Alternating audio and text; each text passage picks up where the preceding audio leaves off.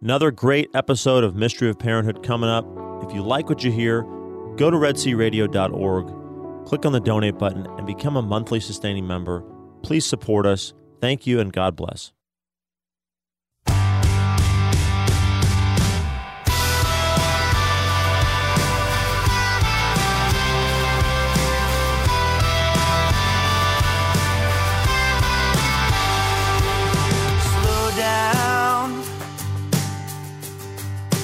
Good morning. You are listening to the Mystery Parenthood, and we do ask that you slow down, especially during this Advent time, as we look forward to what's coming soon.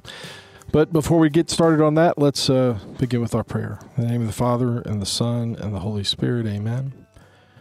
Lord God, from you every family in heaven and on earth takes its name. Father, you are love and life. Through your Son, Jesus Christ, born of woman, and through the Holy Spirit, the fountain of divine charity, grant that every family on earth may become for each successive generation a true shrine of life and love. Grant that your grace may guide the thoughts and actions of husbands and wives for the good of their families and of all the families in the world. Grant that the young may find in the family solid support for their human dignity and for their growth in truth and love. Grant that love, strengthened by the grace of the sacrament of marriage, may prove mightier than all the weaknesses and trials through which our families sometimes pass. Through the intercession of the Holy Family of Nazareth, grant that the Church may fruitfully carry out her worldwide mission in the family and through the family. We ask this of you, who is life, truth, and love, with the Son and the Holy Spirit. Amen. St. John Paul II, pray for us. Holy Family of Nazareth, pray for us. In the name of the Father, and the Son, and the Holy Spirit. Amen. Happy Solemnity of the Immaculate Conception. And Thaddeus, you're here with me. So Happy Solemnity of the Immaculate Conception to you as well. Yeah, Trey, great to be with you. A big day, very often misunderstood day. I mean, because I think a lot of people don't recognize, and we need to remember that this is the conception of Mary, our mother, the mother of Christ our Lord, and the fact that she was preserved from original sin and then kept from sin immaculately for the entirety of her life. That's right. And her spouse on earth understood that very well, and that's kind of who we're going to focus on today is her companion, St. Joseph. You know, we've our family for a long time has had a devotion to St. Joseph, and we've had miracles occur. I mean, that are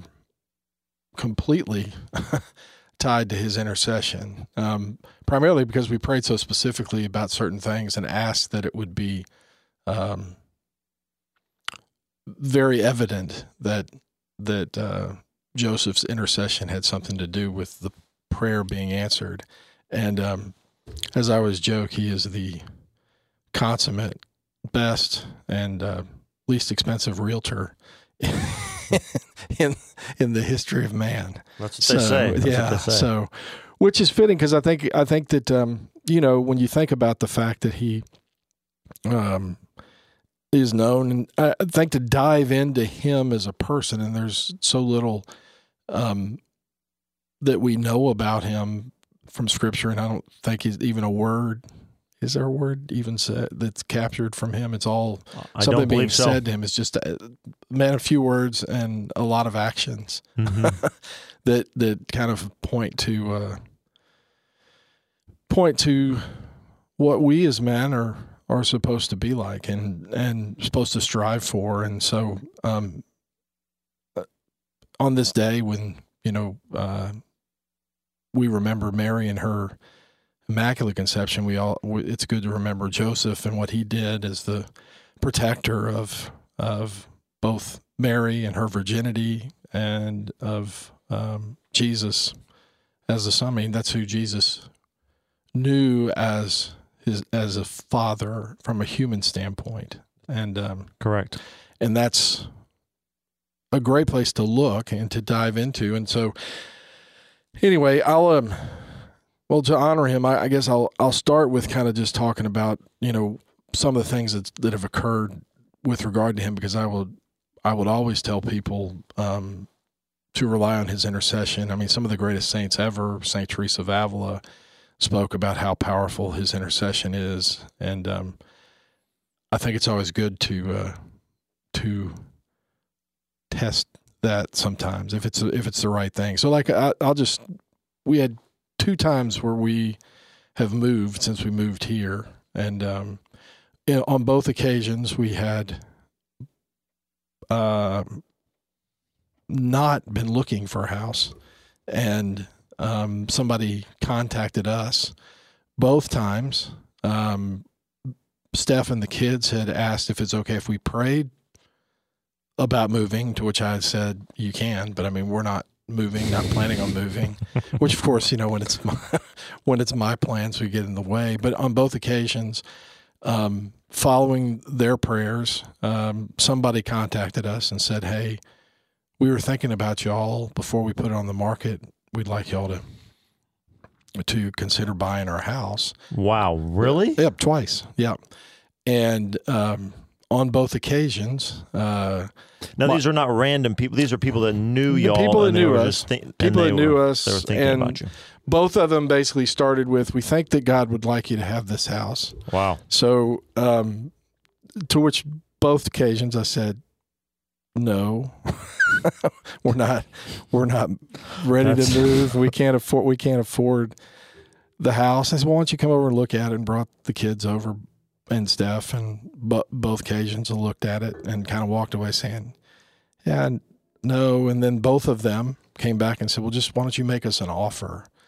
And on both occasions I said, I can't offer what it's worth. I mean, I know that it's worth more than I can offer. I'm kind of in the business a little bit. And on both occasions, they came back and said, well, just make us an offer. And so I put pencil to it and said, this is the most we can afford. And on both occasions, they said, that's about what we were thinking anyway, even though I know that they were. Wow. So there was no negotiation on that. And then the whole time, this is Steph and the kids are making these prayers to St. Joseph. Whole time St. Joseph. And actually, when we really get St. Joseph involved was when on both occasions we said, okay, we like to do it, but we weren't looking for a house. Therefore, our house is not ready. It's not up for sale. It is not prepared to sell. We don't have it listed. We don't have anything. In both cases called the same realtor. Right. And it looks lived in. You're right. It does. I mean, we had, in both cases, had 6 kids. Right. And so, and all that comes with that. Right. And still some pretty young kids. Yeah, like young. that. I mean, the first time, very young. The first time would have been in 96 or 7. So the oldest would have been 12. Oh, okay. And then yeah. the youngest would have been 6. Yeah. And then again in, I guess, 2012. So Trevor was 17 and the triplets were 11. So anyway, so basically we went back to them and said, hey, this is it. So I won't, in both cases, we said, hey, so we need some time to get our house sold. And I'll skip to the second. At that point, we started using this prayer. It's from EWTN. It's a novena to St. Joseph. And primarily because we wanted to honor him, we specifically, as one of our intentions at the end, said we're asking for this much for the house to sell for this much, because we have to have that much money to pay for all these specific things. And then the last request was, and please make it clear that St. Joseph is his intercession is the reason for this occurring, to make it crystal clear. So the first house, we said a prayer, gave all the parameters, and then we haven't even put the house on. They were telling us that the realtors were telling us we needed to do something to the bathroom, and I'd actually started working on it. And I'm at a meeting, and Madison calls me, so she's 9. she calls like 5 times, and I'm in a meeting, and I said, hey, this is like the 5th call, so I need to step out. And she goes, Dad, you're never going to believe this. Somebody just knocked on our door. Granted, there was no sign out. There was nothing. There's nobody should have known. We hadn't talked to anybody about the fact that we were considering moving, and somebody knocks on our door and says to Stephanie, hey,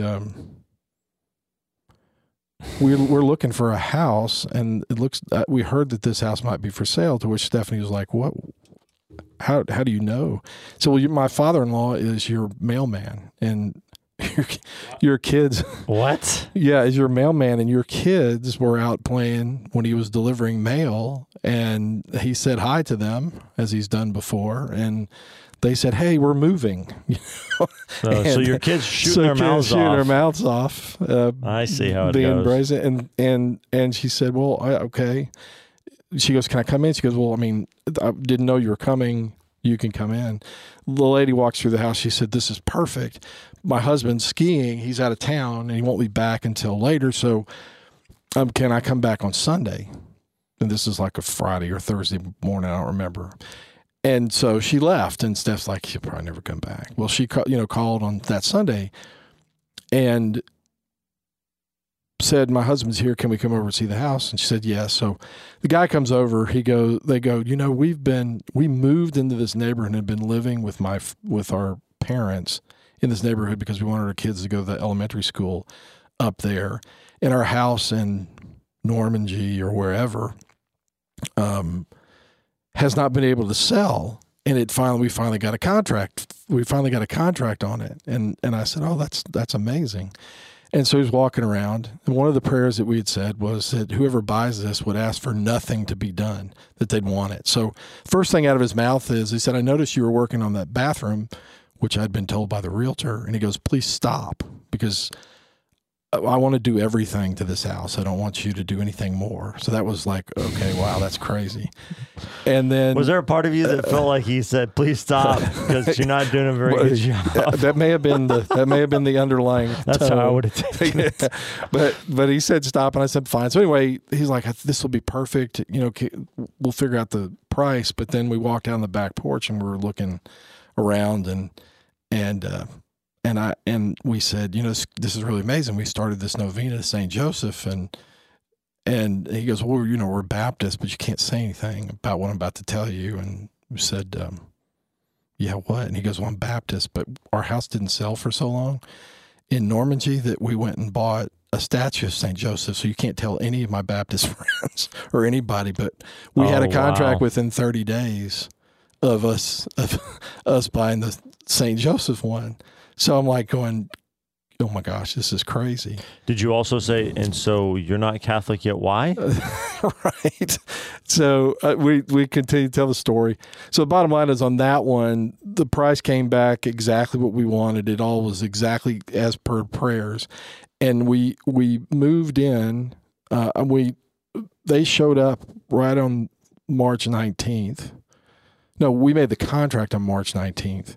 With the people who were buying the house, and said we'd hurry as fast as we could. We were scheduled to close on April 30th, and we did close that morning, but we had some good friends help us move, and so we were moving, and we were supposed to be in the house on April 30th. Well, by the time we got everything in, kids were to bed, and I looked at Stephanie and I said, "You know what day it is?" She said, "It's now that everything's in. It's May 1st. And I said, so we contract March 19th, moved into the house May 1st by a Baptist who had bought a St. Joseph one, and everything that we had asked for it had happened. And I was like, okay, that's beyond. In fact, our realtor said, that's impossible, Trey. That'll never happen again. Well, and just a quick reminder, let me jump in for those listeners who aren't picking up what Trey's laying down. May 1st is St. Joseph the Worker. That's right, St. Joseph the Worker. And March day. 19th is St. Joseph, husband of Mary. Yeah. And so in that short period of time from, okay, no, to we make an offer, but give us some time to do it. Wow. In 6 weeks, from no listing, nothing, to closed on the sale, closed on the purchase, and actually fully moved in a 6 weeks period. If you'd planned it, that would have been hard to do. And it happened. So flash forward. So that would have been like 2006, about 6 years. Another family called and said, "Hey, you want to do this?" I said, "No, can't afford it." Same thing. Get there. I've been through this movie before. And so they make an offer, I make the offer. I know it's a lot less than the house is worth. They said that's perfectly fine because you'll have. Can I stop and ask you a question? I don't want to. Yeah. I don't mean to interrupt your train of thought, No. but when you get that phone call the second time around, is Not it going even. through your head that, oh, this is happening again, or is this? No, happening it was again? not. I didn't even think about it, Okay. honestly. And in fact, when the guy asked me, I was like, "Oh, I mean, no." He just make me an offer, but it wasn't. It didn't hit me Okay. until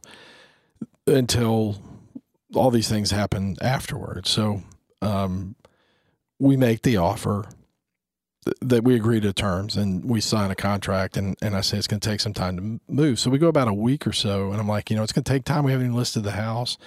It's kind of in the middle of nowhere. It's even be harder to sell than the other one. And he calls me and says, "Hey, we found a house we wanted, so we really need to try to get out of the house we're in fast." And I'm like, "Hey," I mean, we don't have anything. So we started the novena at that point and said, "Okay, we need to have the house closing, whatever." So we finished the novena and we're like, "Okay, we're going to put it on the market," called the same realtor again. And then we picked up the phone and realized we share a driveway with a family at this house. We share a driveway. And so we called them and said, "Hey, just FYI, we're looking at moving. We're hoping to sell the house. You're going to see that's going on the market here pretty soon." And the people go, "Hey, don't do it just yet. I'll call you back." So then they call us back a little bit later, just after this, and they say, "Hey, listen, we had a family member just die, and my son and daughter-in-law wanted to move closer to us, and we have cash to pay." So we sat down and talked and said, "We can close tomorrow if you want."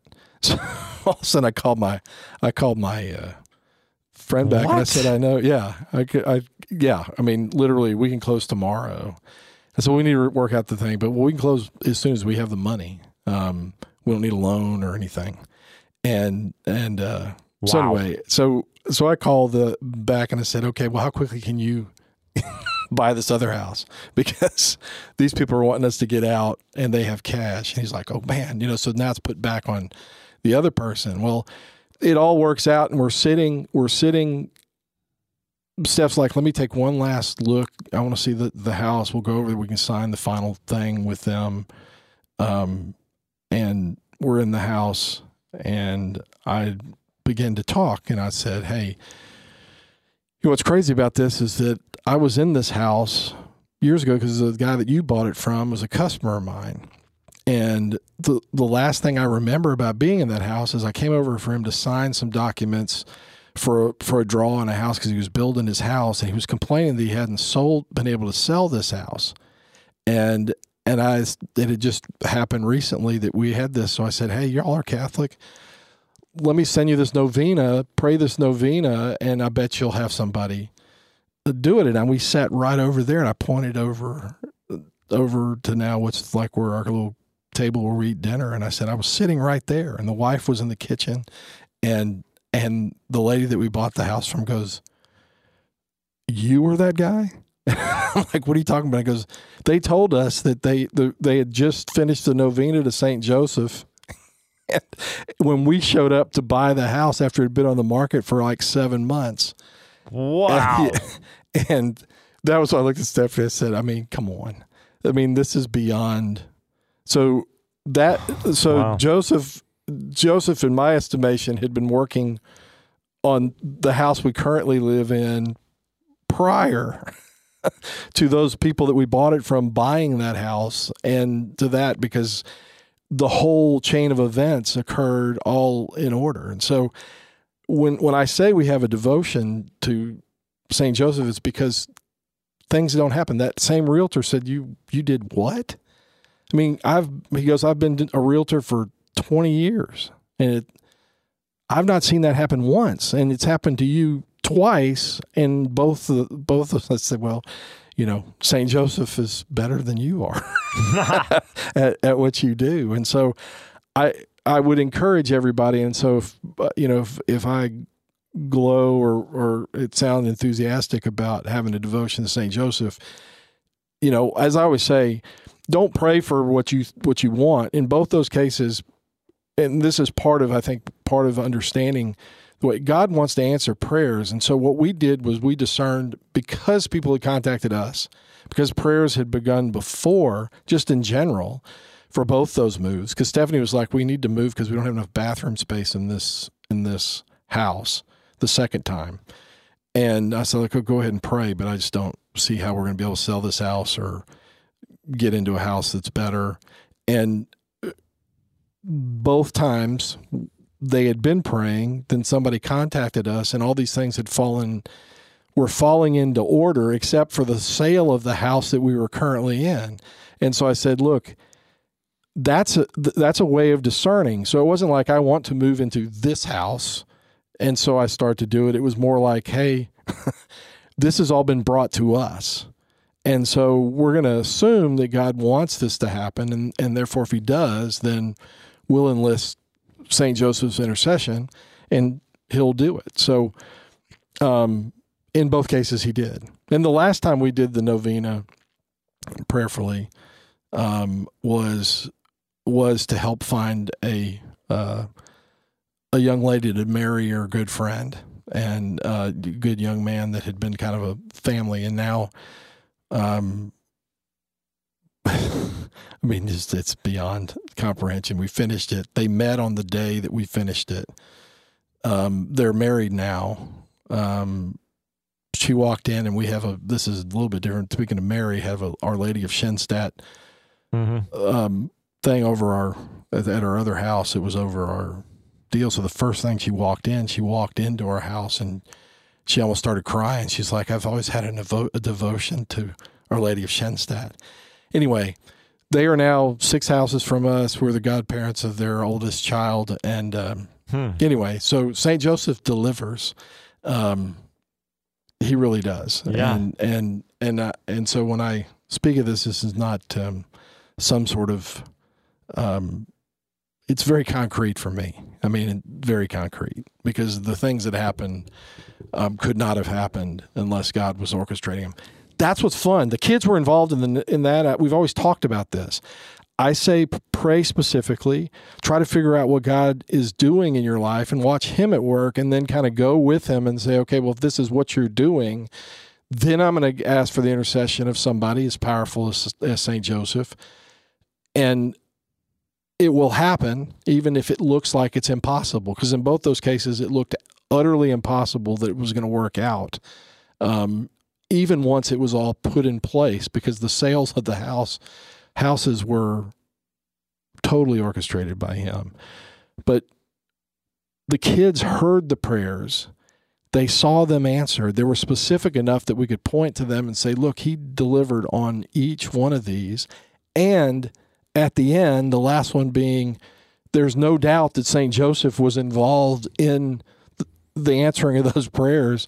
There was like the exclamation point in both of those. The Baptist with St. Joseph. That's amazing. And the lady going, you're the one that told them to say the novena. And that's even more amazing. So both of those are things. So anyway, at this time, particularly during Advent, I think it's a good time to look at him, because I always wonder about, how things will turn out. And I worry, I shouldn't worry, but as all dads do, you worry about finances, what's going to happen, how's this going to work, can this work? And what a great saint to have a devotion to, because if you think about it, like when they get called for the census and this time of year, he goes with a pregnant wife across rough terrain and get to this place, and they can't, and she's about to have the baby, and he can't find a place for them to stay other than a cave, and where to put the baby, a manger, the feeding trough of an animal. Yep. And to think about that, and to know that everything did work out, but that there had to have been, he was human. I mean, he was not sinless. Certainly was a saint and a great one, but he's not a whole lot different than you and I, other than he was chosen to be that, but he still had to have some level of angst or concern. I mean, I'm not speaking. I mean, I'm supposed to be taking care of this lady, and I can't even find a place for her to have a baby, not even a bed or a midwife or anything. I mean, we're going to have to go through this ourselves amidst and among animals. And I'm thinking, man, you think of the things I worry about. I mean, that's, my concerns are relatively compared to his minor. So anyway, well, here's something really cool that I found, in getting ready for this show. Interestingly, this appeared on the aleteia.org website at the end of November. British archaeologist confident he has found Jesus' childhood home. No way. Professor at the University of Reading in the United Kingdom published a new book, The Sisters of Nazareth Convent, a Roman period Byzantine and Crusader site in central Nazareth. Professor Ken Dark says it was likely St. Joseph who built the house, a stone and mortar dwelling that is partially cut into a limestone hillside. It was found in the 1880s. It's under a convent that's still in operation, and it was not initially excavated professionally, but it has been gradually worked over the years, over the decades. He has spent 14 years studying the site, and he says that, quote, St. Joseph would have been capable of building the house. Wow. It has become clear that whoever built the house had a very good understanding of stoneworking. So I think what's amazing about that is that not only does it puts a whole nother kind of layer of legitimacy on why he's associated with houses. He's a carpenter, yes, but the fact that he built the house that the Holy Family lived in which is probably, Nazareth, really is pretty astounding. I think it's really important, and I think that's the great thing about. I mean, I've said it before. One of my professors says, to be Catholic is to be punchable, and what that really means is that we take seriously our humanity. I mean, the incarnation. But the reality is that Joseph, not any different. Well, I mean, different in terms of times and what he did, but I mean, in general, not different from any other father who's trying to take care of the family.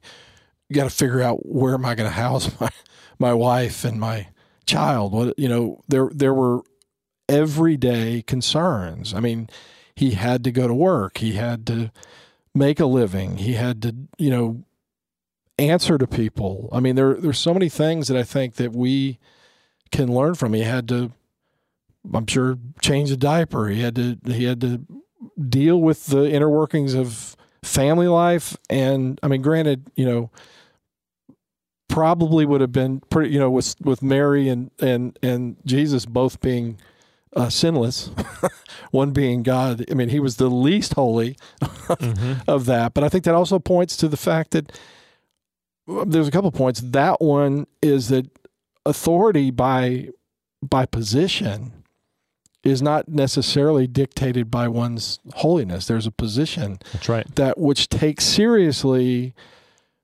the structures that God's put in place. And so we have to look to our bosses and to our government and to other things and recognize when we don't have to say we only follow because somebody's holy. Sometimes we follow as long as they're not asking us to do something that would be against our conscience or whatever, that because of their position. Mary followed somebody who was not as holy as she was. And Jesus obeyed two parents that it was the holiness that Mary had was directly related to the one who was all holy, who had become that. So it's kind of I think it was St. Francis de Sales talks about discernment, about what does God want, and a lot of that is based on positions of authority over you and the circumstances in which you find yourself. And so we take our humanity and where we find ourselves seriously, and we recognize that God's hand can even be in the midst of what may look like, I mean, just look at he had to be born in Bethlehem in order to fulfill the scriptures. Yeah. Why were they in Bethlehem? That's not where they were from. They went there because they were ordered for the census by Caesar to go to Bethlehem because he was of that family. So even that helped lead to the fulfillment of who Jesus was. Or God was orchestrating and using somebody in power who was far from holy to make the Holy Family go to where they were and Jesus to be born in that moment. So I think that's something we can learn from St. Joseph, and we can learn from the Holy Family, is that we need to take seriously our position. So fathers need to step up and be the fathers that they're called to be, and recognize that they don't have to be the holiest in the family. They should be striving for holiness. But, if your wife's a saint and your kids are, still your job is, because you've been put in authority, is to exercise that authority and do your best to strive for holiness, which is what he did. What you do know is angels came to him in dreams or whatever to tell him what to do. And his holiness is made evident or concretely in the how quickly he followed what God said. He was going to, divorce Mary or leave her because he didn't want to put her in shame. That was going to happen. We can talk about why he did that. It's typically misunderstood. We won't talk about that today probably, but the bottom line is it was the dream that he had that said, no, Mary, you're meant to do this. And he woke up and did what God asked him to do. And then later it's the angel that comes and says, leave, you need to go somewhere. And they leave to go to Egypt in the middle of the night. And the way that family works is under the authority of St. Joseph. I've heard people, joke, and I brought about it, Mary did receive a message from the angel that ended up in the incarnation, right? How many other women, I said, wait a second, why wouldn't the angel come to me and tell us that we need to go? You could see that in a we all need to be equal type of society. And yet Mary followed the lead of the one who was, when he said, hey, let's get up, we need to go, because of his position. So God takes seriously the position of fatherhood, the position of motherhood, the position of parents, and and we have to see his hand at work, even in and amongst unholy institutions and maybe unholy men who are put in a position of leadership. And part of the amazing thing about God is he can even use those people to help things happen the way they're supposed to happen. So, and St. Joseph, I think, is a good person. And then also his ability to accept, of all people, that when he shows up in Bethlehem with a pregnant wife, he had to have been saying, I trust in you. He had to have. So you must not want me to find a place, or it must be that I'm supposed to be here. So it's kind of an acceptance, a passive acceptance. I've done everything I can, and it's apparent that it's not happening. And I think that's part of holiness as well, is trusting that God's at work, and that when things aren't answered the way you want them answered, and you've done everything you can, a kind of a passive, thy will be done. Yeah. I think for me in my own fatherhood, St. Joseph teaches me that I'm speaking for me. There's a lot of times where I need to say less and do more. I need to speak speak less about what should be done and just set the right example, be the right role model, do the right thing, and let that speak volumes. There's always a tension there with that attitude of that reality of, actions speak louder than words, with, preach the gospel with your words and use, with your actions, and use words if necessary, because that can kind of get you into some dangerous territory. Right. But there is real truth in the fact that your actions do speak louder than your words, and doing the right thing is more important than saying the right thing. Well, I mean, they both go together. So you have to have that tension. Right, and I've always said that people misuse that to say you don't have to say anything. Yeah, I think what it says is you can't speak. I know my children and my wife are super happy that this is the truth, that Trey can't speak all the time. So, because I'm usually not a man of few words, but which is not a good thing. But I agree with you. I could fall in the same thing. But what I think that means more than you don't have to say anything ever is that you can't speak all the time.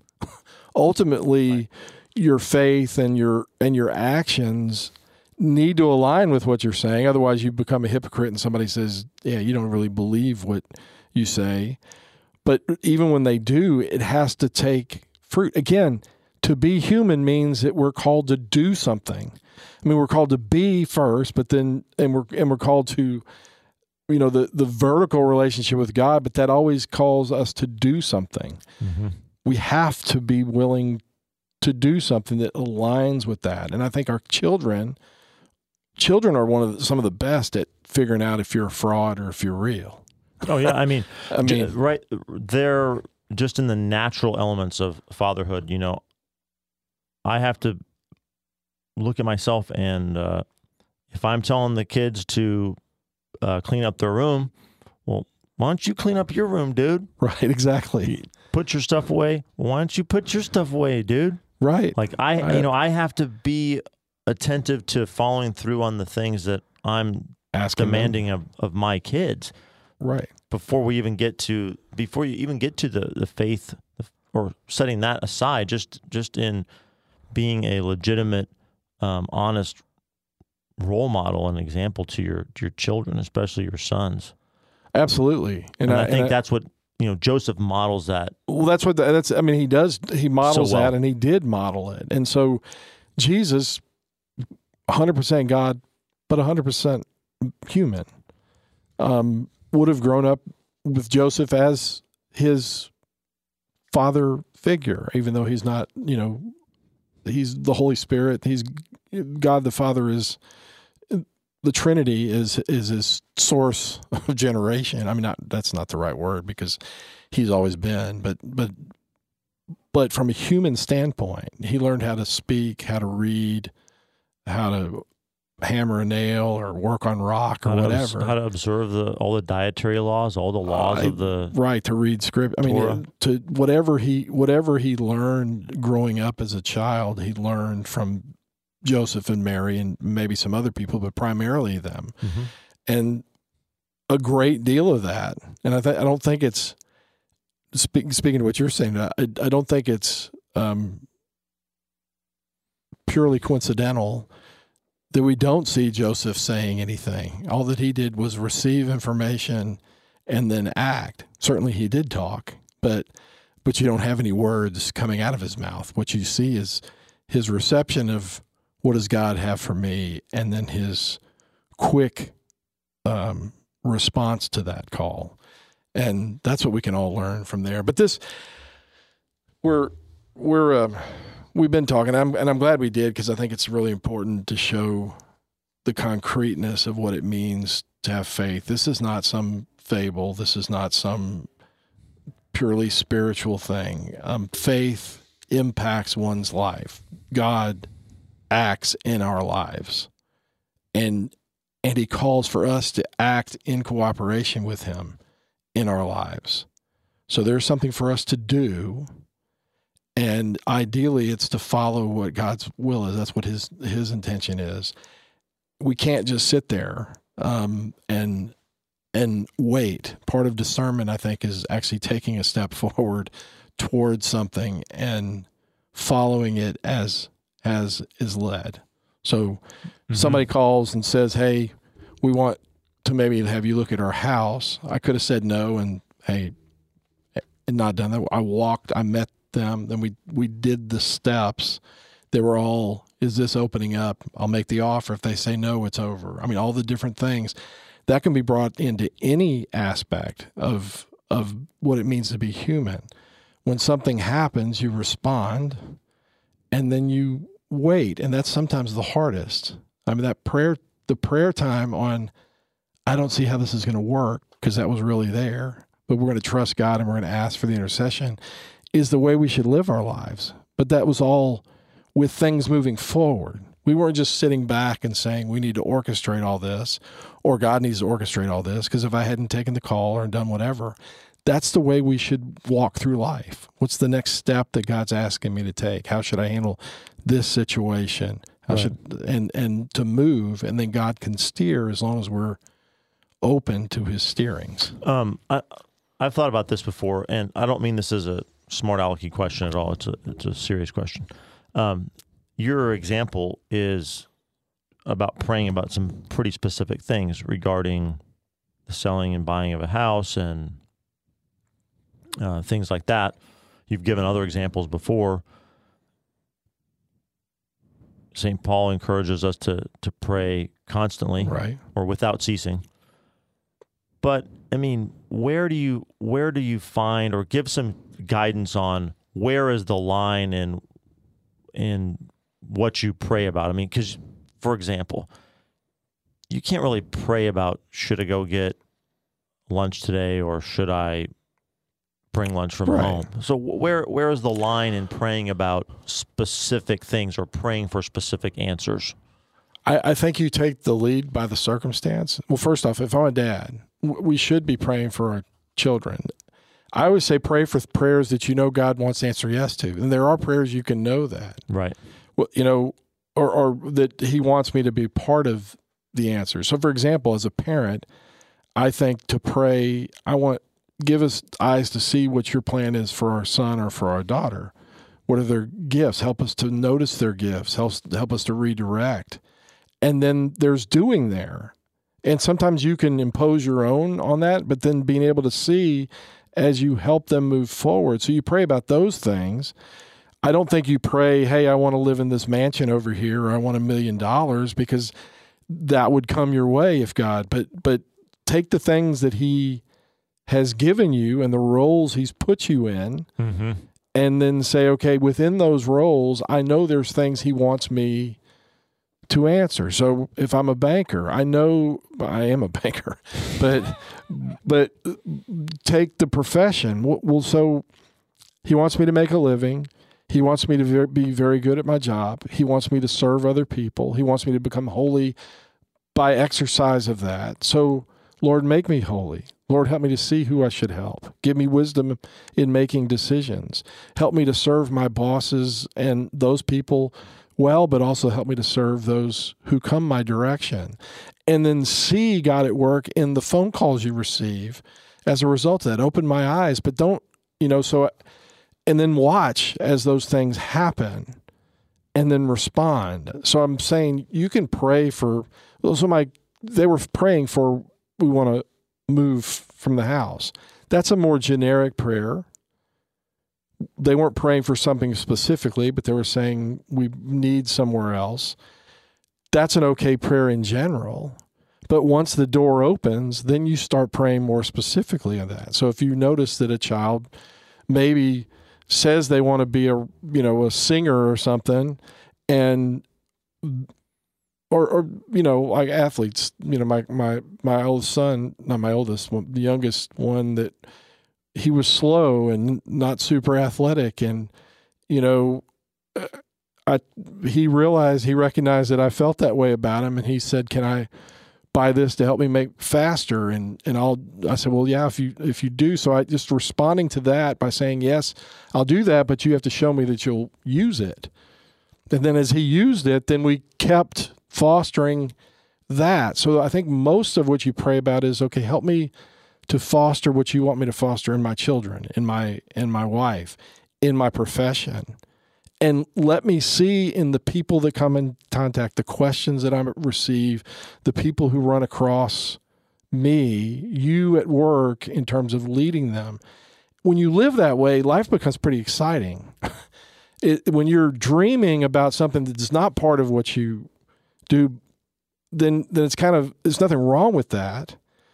But the reality is you have to deal with the here and now, and you have responsibilities as a husband, as a father, as a banker, or as whatever profession you're in. You have responsibilities to the people who pay that, but see God directing you through your fulfilling of that. So I think most of prayer can be in general, open my eyes. But a lot of prayers he wants to answer is when somebody calls you out of nowhere, or you come into a circumstance that you weren't expecting, and say, okay, Lord, is there something you want me to do here? Is there some way you want me to respond in this situation that wasn't there? So I think that's the most appropriate way, because basically what you're doing is saying God's in charge of all this, who I meet, who comes across, the circumstances in which I find myself. Sure. Therefore, let me pray within those. He'll want to answer within the context of that. And this other stuff, let's wait till it happens. Right. I can pray for it, but let's wait till that door opens, then walk through it. Great advice. Does that yeah, very I think that's what Joseph does, because even in this book, we didn't really talk about this, but there's one scene in here that I hadn't really thought about. This is Rejoice by Father Mark Rejoice, Toups. And this is the Advent Meditations with Joseph. I think there's two. I think Stephanie doing one, the Holy Family, maybe y'all are too. But Father Mark Toups does this one. But he talks about the fact that there's some level of prudence. So he's in Egypt, and the angel says, okay, you go back. Well, he normally would go back to another place. He stopped in Nazareth. Why did he do that? He exercised his job. He had heard that the son of Herod was in power. Instead of going back to that, and God allowed that wisdom, and he made that call. We're going to go to Nazareth instead of back in the middle of all that. We're going to go to some podunk town and set up shop there, so to speak. So again, lots of times when you're following that, it didn't say that God said stop in Nazareth. It said that when he became aware of this, he stopped there or went there as opposed. So that shows us that sometimes God just points you a direction and says, I don't care whether you eat at Wings and More, which my daughter would say that you should eat there always. God would only say Wings and More. Or should I, make something at home or whatever. Yeah. There is room for us to be heading down the right path that God says, I don't really care what choice you make, and you have to be wise enough to take the step, offer it to him, and if there's anything that becomes apparent that, okay, this isn't working out the way, or this is, then Lord, do you want me to change? But I think a lot of it is take a step, ask a question, lead me, and go from there. But don't stay still. Or don't just disengage completely your intellect and your will and your proper authority, knowing that that's the proper authority to make a decision, because Joseph himself did that. Yeah. I don't know. I think that's the safest way. Somebody was like, trying to discern what is God doing. I said, what does your wife think about something? Well, she's totally in support of it. I said, step one, accomplished.